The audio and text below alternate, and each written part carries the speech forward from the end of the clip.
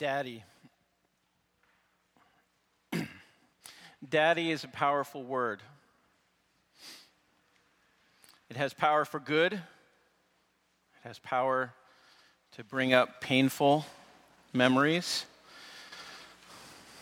For some of us, it is a word with rich, warm, wonderful connotations of home and safety and security. And for others, it does not. I remember my dad. He passed away in 2004. He was not always the most affectionate, coming from a stodgy New England family where children were to be seen, not heard. But he was always a cheerleader. He provided well. At his funeral, I shared about perhaps the most poignant image that I have of my father. And that is this: when we were kids, we would often have vociferous and boisterous conversation at our dinner table. I don't know if your dinner table's like that or not, but we would get into loud conversations, and surprisingly, maybe to some of you, I was the quiet one.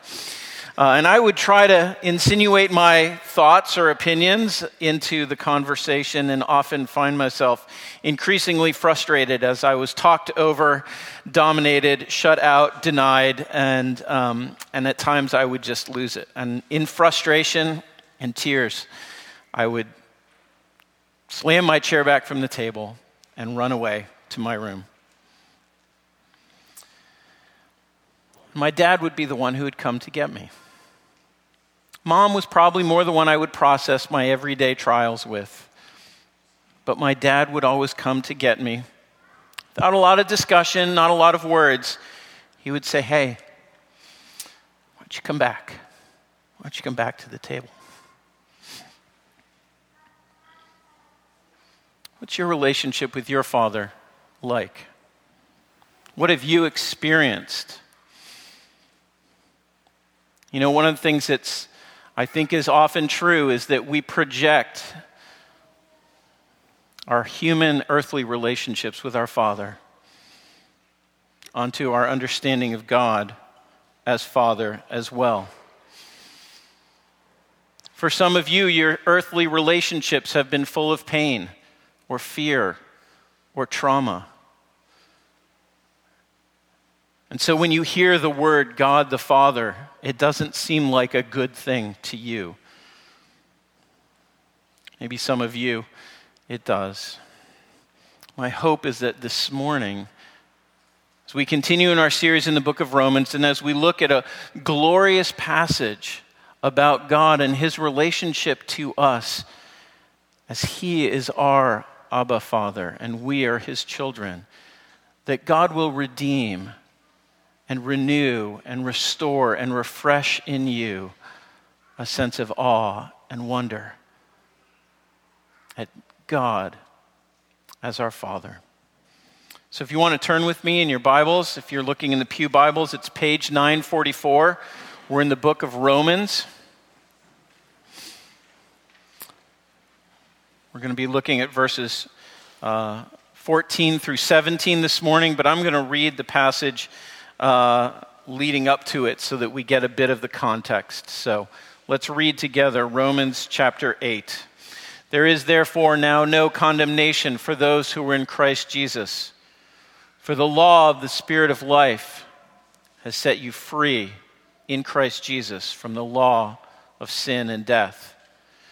For God has done what the law, weakened by the flesh, could not do, by sending his own Son in the likeness of sinful flesh, and for sin, he condemns sin in the flesh, in order that the righteous requirements of the law might be fulfilled in us who walk not according to the flesh, but according to the Spirit. For those who live according to the flesh set their minds on the things of the flesh, but those who live according to the Spirit set their minds on the things of the Spirit.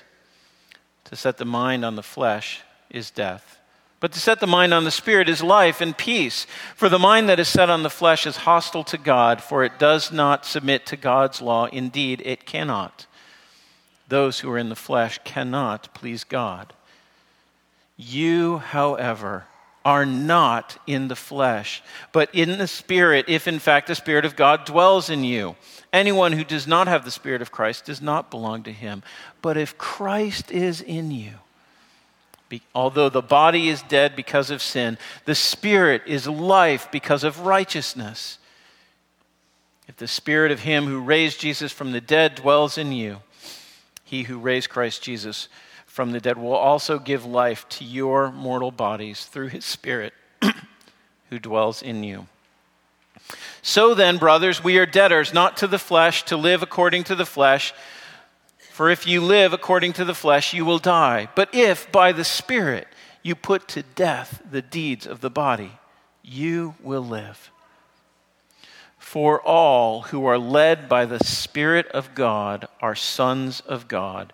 For you did not receive the spirit of slavery to fall back into fear, but you have received the Spirit of adoption as sons, by whom we cry, Abba, Father. The Spirit himself bears witness with our spirit that we are children of God, and if children, then heirs, heirs of God, and fellow heirs with Christ, provided we suffer with him, in order that we may also be glorified with him. Let's pray together.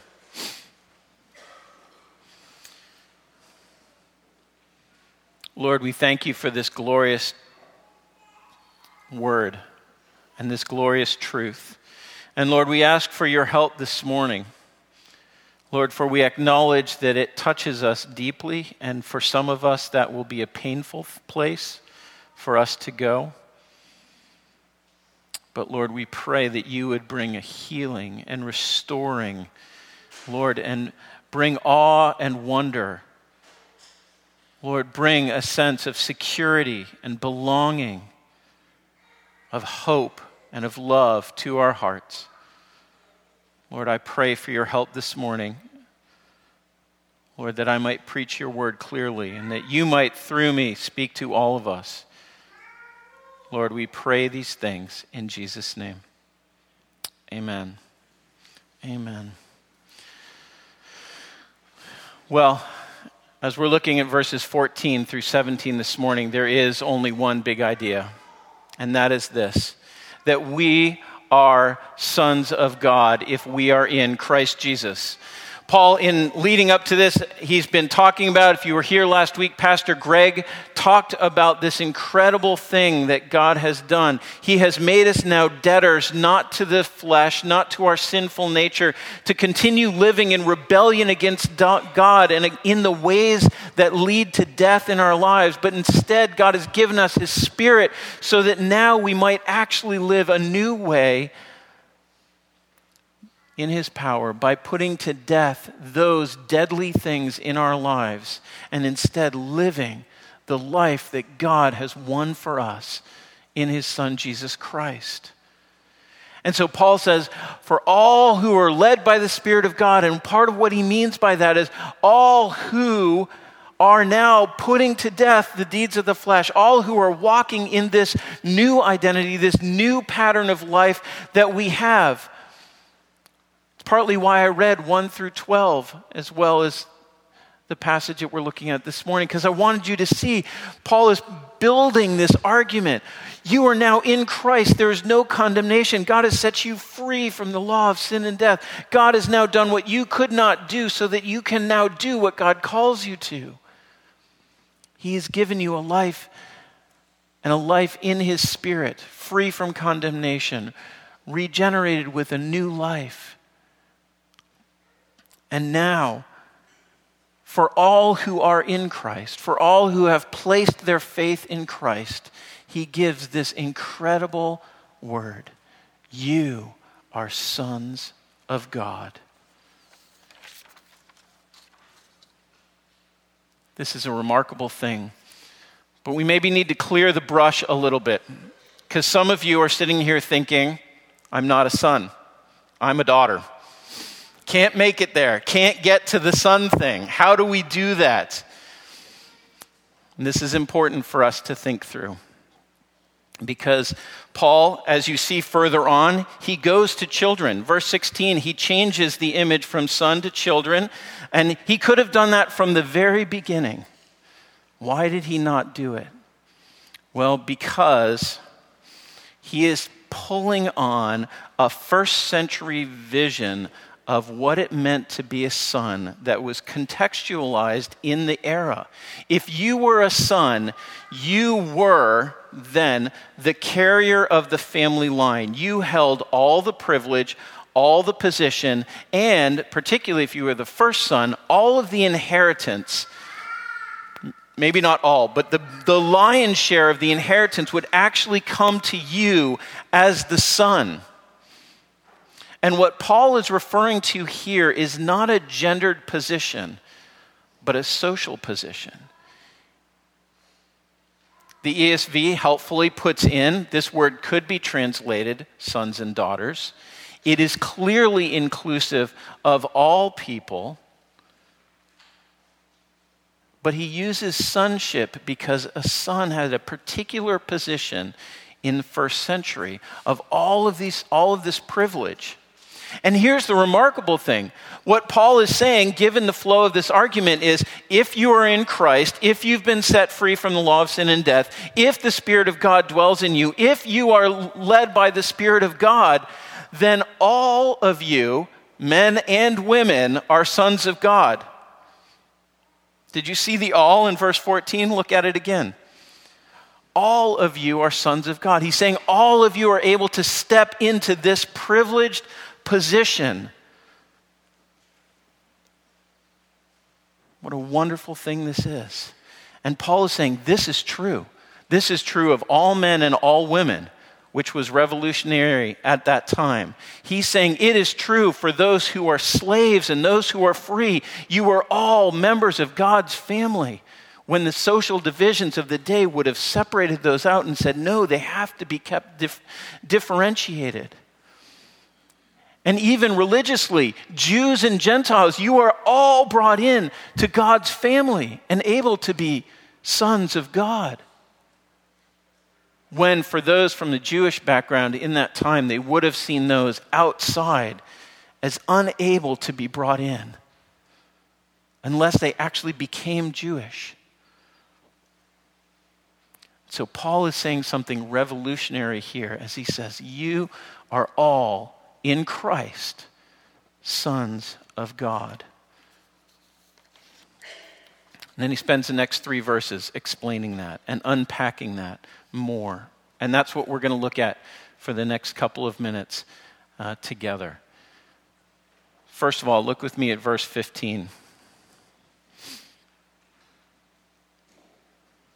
You do not receive the spirit of slavery to fall back into fear, but you have received the spirit of adoption as sons, by whom we cry, Abba, Father.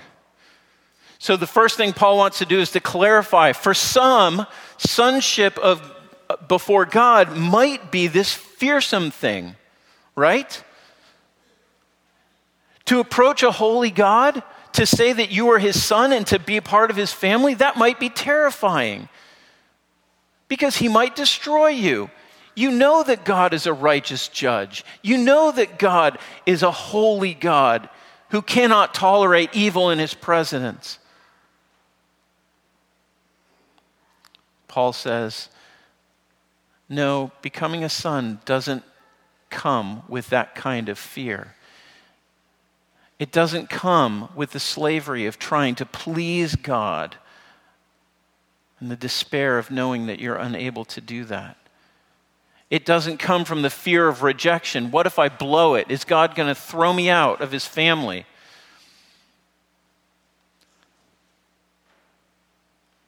In Romans 6, Paul has already said that when we were slaves to sin, we were unable to do what is right before God. And if we are in that state, what a fearsome thing it is then to be called part of God's family. We're just going to be constantly in timeout the whole life. But the Christian life is not a dutiful one, because there is now, therefore, no condemnation for those who are in Christ Jesus. because Christ has done for us what we could not do, so that we might be accepted. And so Paul spins it out and said, sonship does not have this fear that God is going to continue to command us to perform and therefore justify ourselves by our perfection. He says, no, you have now received a spirit of adoption. Adoption as sons. And he says this amazing and incredible thing as he does this. Because as we've talked about, being adopted as a son means that we have all the rights and privileges of sonship in a family that we do not by nature belong to. In the Roman culture in the first century, a person who didn't have an actual son might adopt a servant, a slave, an orphan, to bring him in and say, you are now my son, and you are going to take this role with all of the rights and the privileges and the responsibilities of sonship. And Paul is saying that's what God has done for us. And as that son is adopted into a Roman family, all the past debts would have been paid out. All the past outstanding requirements would have been solved. And that son now is brought in and he gets a new identity. He gets a new name. He gets a new standing in society. He has a new inheritance of things that were not his before. And friends, this is what adoption does for us.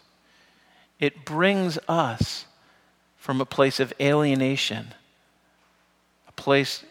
to a place of belonging in God's family. Adoption brings us from lostness and loneliness to being in a place of being loved by the Creator of the world. But friends, it's more than that. Because it's not just being made right, and it's not just being put in a good standing. But he finishes by saying, by whom we cry, Abba, Father. Daddy. The first word is Aramaic. The second one is Greek. They mean the same thing. Paul repeats it so that we get it. Friends, God is described as many things throughout the scripture. He is the sovereign creator of the whole world. He is the ruler and the king over all things. He is the judge to whom all are accountable. But remarkably, in the New Testament,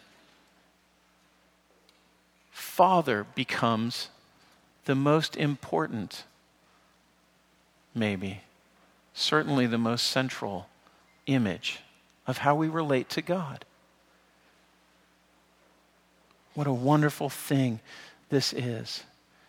This is why when Jesus teaches his disciples to pray, he begins not with, "O great God," or "O sovereign," but "Father, our Father, holy be your name," and so forth. So as J.I. Packer reads, by the way, J.I. Packer in his book, Knowing God, has a beautiful chapter on adoption, being adopted as God's child. If you are looking for more reading, I highly recommend it.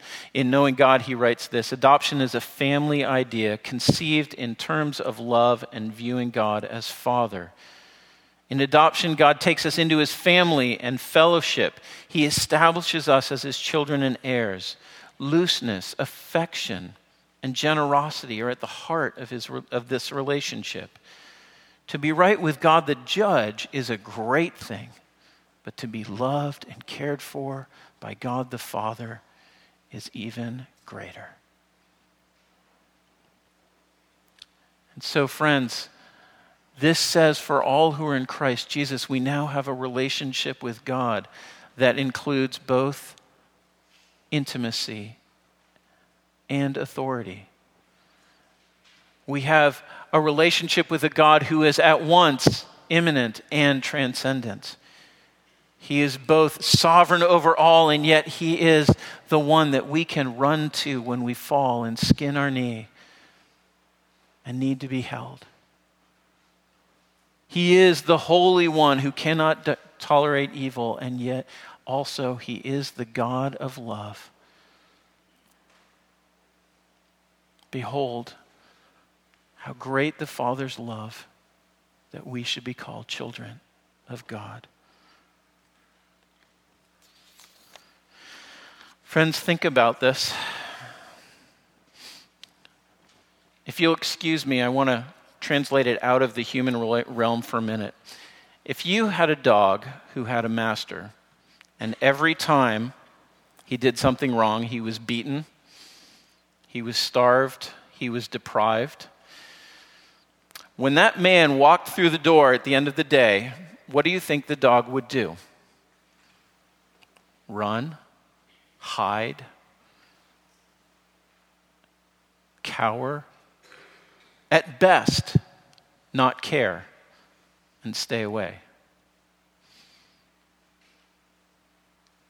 But if that master is a loving master who showers his dog not only with provision of a safe place to live and food and exercise, but showers that dog with affection and love and companionship. I grew up with golden retrievers. I know what they do. They jump on you. They turn around in circles. They chase their tail. They slobber all over you.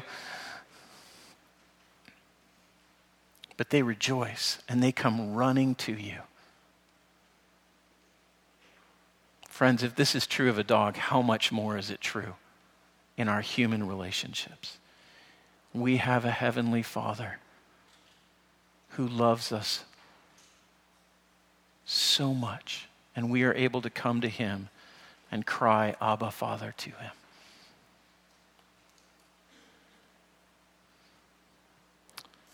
Friends, Paul goes on. Not only do we have this intimacy rather than slavery, but verse 16, being a child of God, is an experiential as well as a positional relationship with God.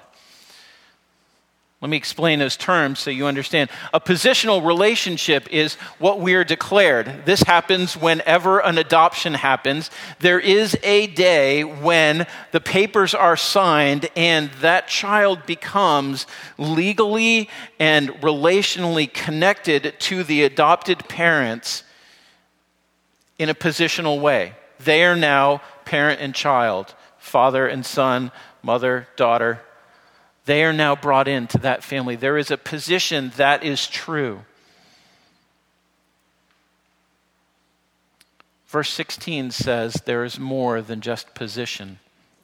The Spirit himself bears witness with our spirit that we are children of God.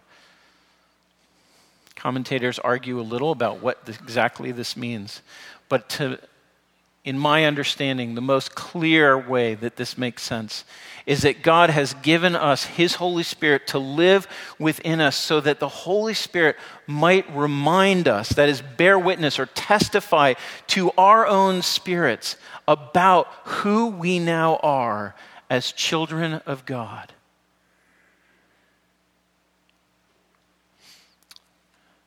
The British preacher Martin Lloyd-Jones quotes an old Puritan from a couple of centuries ago named Thomas Goodwin, explaining it in this way.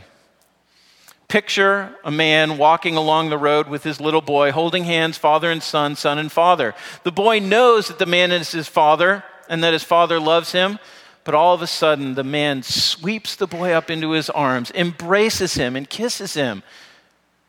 Now the boy is actually no more of a son when he is being embraced and kissed than he was before. The father's action has not changed the status of the son, but the difference in the enjoyment of the status. That son walking along next to his father knows he's a son, but when his father scoops him up and showers him with that love and affection, it becomes not just a positional relationship, but an experiential one. And friends, what Paul tells us is that for all who are in Christ Jesus, if you are truly a son of God, then the Holy Spirit is now telling you and reminding you on a daily basis that you are loved by God, accepted by Him, welcomed by Him, embraced by Him.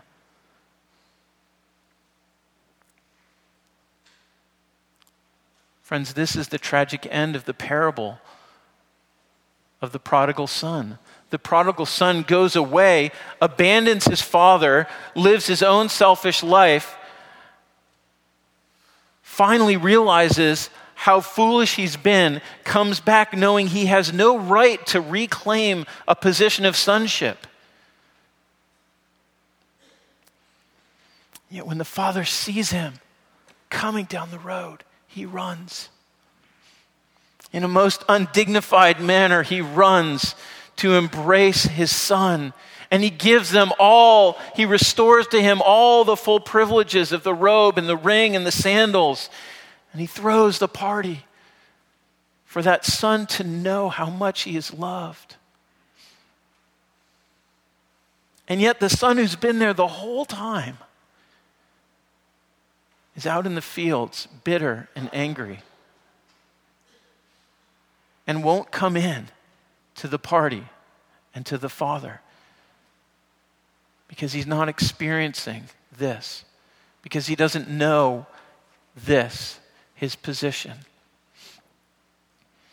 Friends, the Holy Spirit, for all who are in Christ Jesus, is nudging and reminding and whispering and maybe shouting to your hurting, stubborn, hard heart.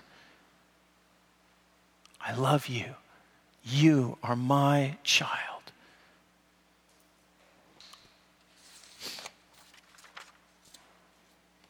This is the most wonderful thing about adoption, isn't it? When we're born into a family, you feel like, nobody got to pick me. I just happened, for good or for bad. But when you're adopted, someone looks at you and they say, I choose you. And God looks at his children and he says, I chose you and you and you and you and you. I chose you to be mine. Not because you are worthy, not because you have to perform to keep it up, not because of any of those things, but because I loved you.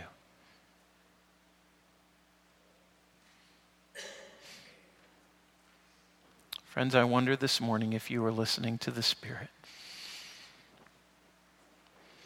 I wonder if some of you are here this morning and you haven't put your faith in Christ. If you haven't experienced the Father's love for you, if you're still wondering whether God could accept you.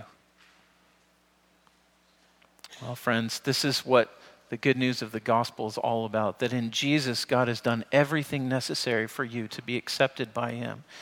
And his call for you is to turn from all your other ways of trying to be right before God on your own, to say, I can't do it. I'm a sinner and a failure. To acknowledge your helplessness and then throw your trust on God. And as he calls you to do that, he will meet you and embrace you.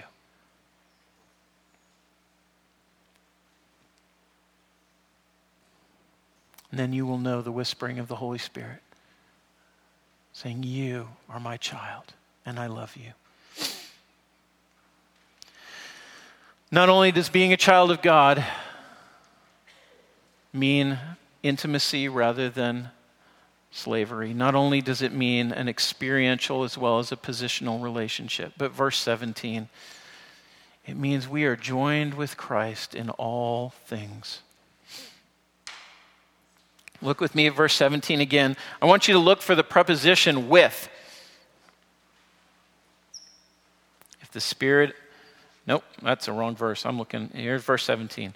If children, then heirs, heirs of God and fellow heirs with Christ, provided we suffer with him in order that we may also be glorified with him. So friends, this is the most amazing thing of all. We are now heirs with God. We've talked about this already. This is part of the reality, is that when God brings us into his family, he brings us into the family of God who owns and rules everything. And specifically then he says in Hebrews 1:2 that he has made Christ, Jesus Christ, the heir of all things. And so we are now brought into a family where we have everything. Everything in God's kingdom, everything in the world is going to be ours one day. We are brought into this incredible privilege and this incredible position. All the riches of knowing God and being found in him, all the wealth of participating in his perfect kingdom, all the benefit of living under his loving rule, and one day ruling with him over a redeemed creation where there will be no more sin and no more sorrow, no more sickness and no more death. There will be no more strife because the victory will have been won and we will be with him. And just like the Pevensies experienced the fullness of life in Narnia as kings and queens, as sons and daughters of Adam, redeemed by Aslan, we too will experience that richness and that fullness. All the love, all the privilege, all the status, and all the wealth that our hearts truly yearn for. Not the passing, fleeting treasures of this world, but the things that our hearts truly long for. We have all of that in Christ. We have all we ever need. And what we will find in eternity is that the thing we most need is God himself. And when we have him, it almost doesn't matter. Everything else will fade because we have God himself as our Father and we are living with him as he reigns over his new creation. And that will be enough for us. Friends, I wonder though if you hear that and you think, well, that sounds really nice, but that's not life right now, is it? Paul knows that. That's exactly what the rest of this verse tells us. See, this is the interesting thing of what Paul is telling us, is that when we are joined with Christ, we are joined with Christ in all of who Christ is and what he's doing. We are not called to be the Redeemer in the same way that he is, but we are called to live in the pattern of his life and being joined with him in this incredible position as joint heirs with him. We then walk the road that he walked for us as we follow him. And so we have this surprising thing, because I think that, and maybe you have experienced this, to hear the message, you are a beloved child of God and he has given you everything that you need. You have this incredible identity and position and inheritance and God is looking out for you. And you think, then why is my life so hard? If my life is this hard, how could it be that God actually loves me and is my heavenly Father? Because wouldn't a father stop these things from happening?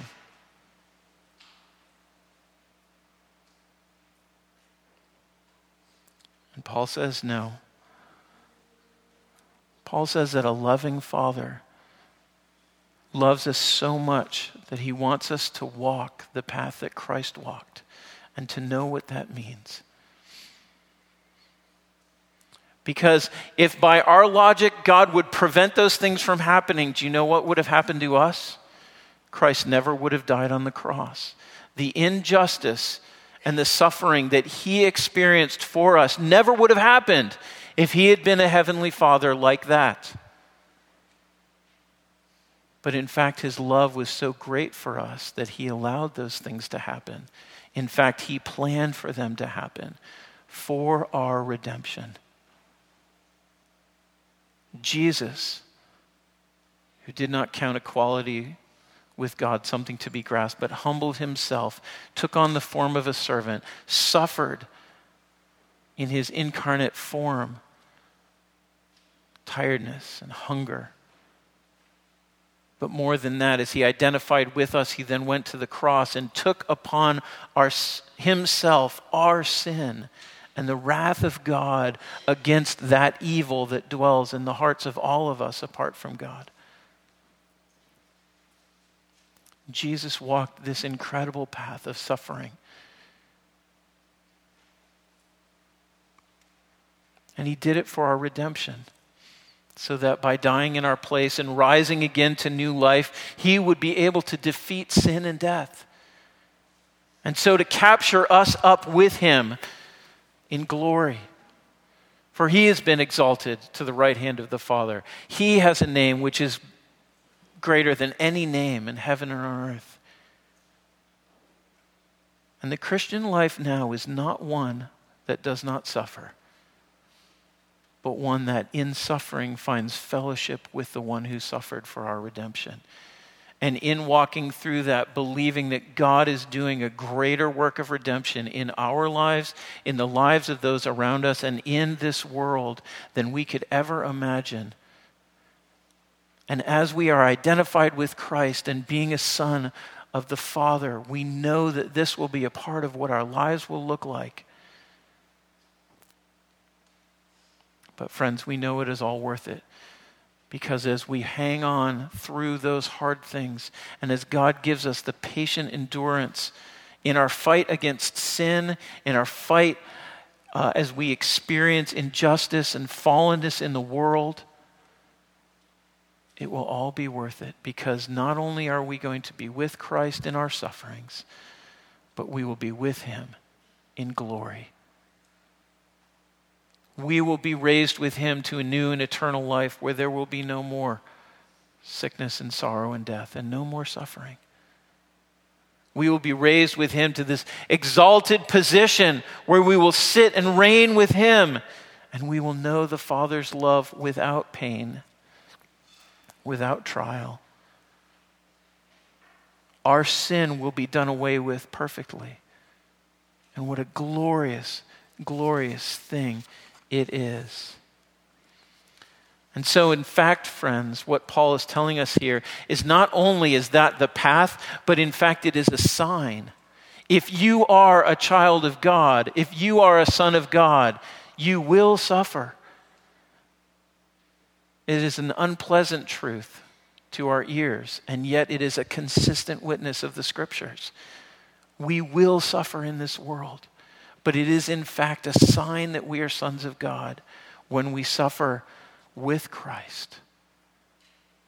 And so anticipate and look forward to the glory that will be with him. And so we say with Paul,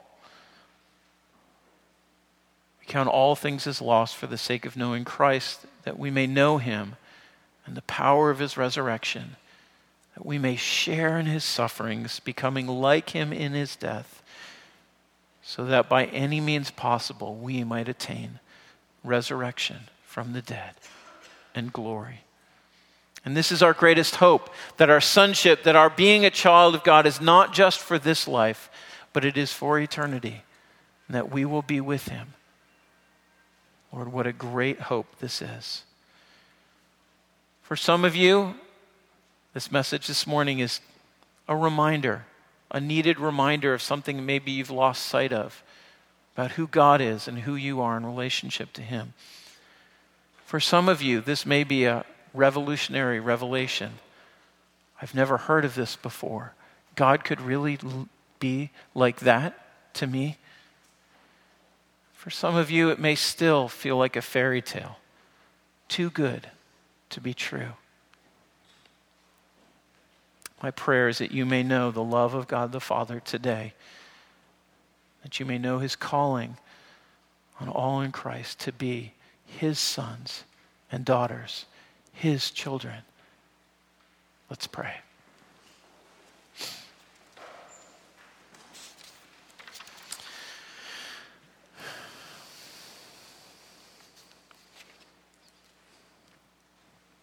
Behold, what manner of love the Father has bestowed on us, that we should be called children of God.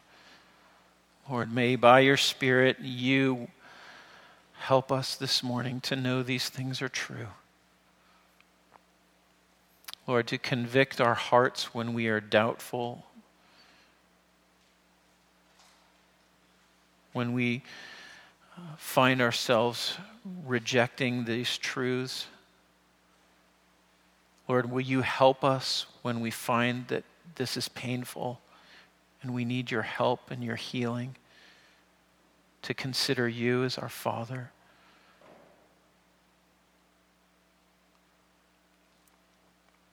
Lord, will you affirm and deepen our understanding of these things? For your glory, we pray. In Jesus' name, amen.